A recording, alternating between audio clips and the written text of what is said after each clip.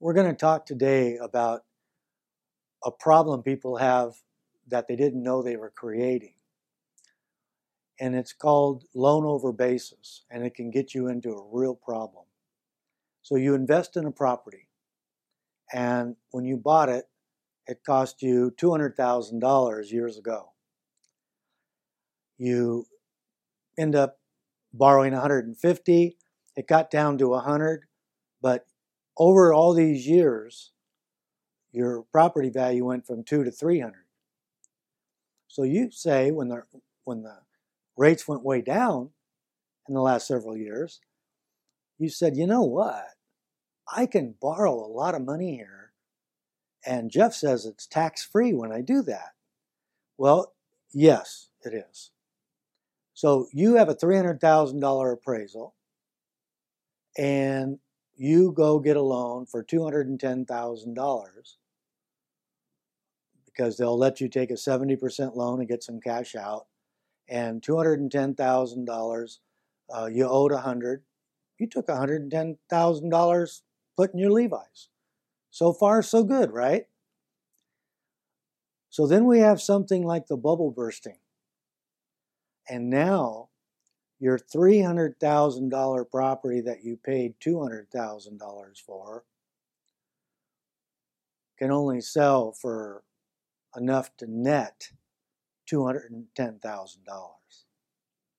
So you get a check big enough to pay for Happy Meals for the wife and the kids. And you say, well, at least I didn't lose any money. Well, here's the problem. Let's say you had that property for a decade and you took depreciation for a decade. That means, being conservative, you probably took, give or take, $250,000 in what we'll call straight line, vanilla, boring depreciation. That $50,000 means you didn't pay $200,000 for your property. You now paid $150,000. All right? So they call that your adjusted cost basis. And let's assume that that's how you ended up.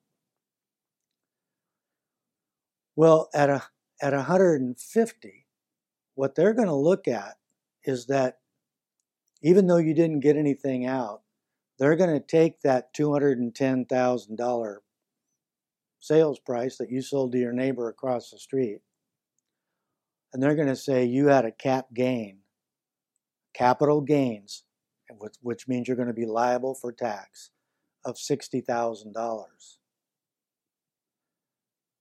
Now, what if there was no real capital gain? Maybe that value went down to where there was a wash.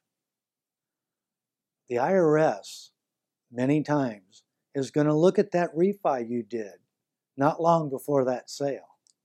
They're going to say, you know, that smart guy was clever. He took out over $100,000. And when he closed his sale, which was for $150,000, he owed $210,000. We call that loan over basis. And even though you had no net proceeds in a literal sense almost, you're going to owe taxes because they're going to say you did that in anticipation of selling. Or worse, if you didn't sell, maybe you were going to do a tax-deferred exchange and you had a lot of equity, but you refied before that 1031 exchange. They're going to look at it like you got cash out of the exchange, not in the refi. So either way, be careful of selling and or exchanging your property not long after you do a refi with cash out on that investment property. And the last thing is this. It doesn't matter what your intent was. And there's no set time. I can't look you in the eye and say, as long as a year has passed, you're good. I've seen it go 2 or 3 years and they go, no, that's why you did that. They're going to tell you your intent. It's the government, right? So beware. Talk to your tax accountant.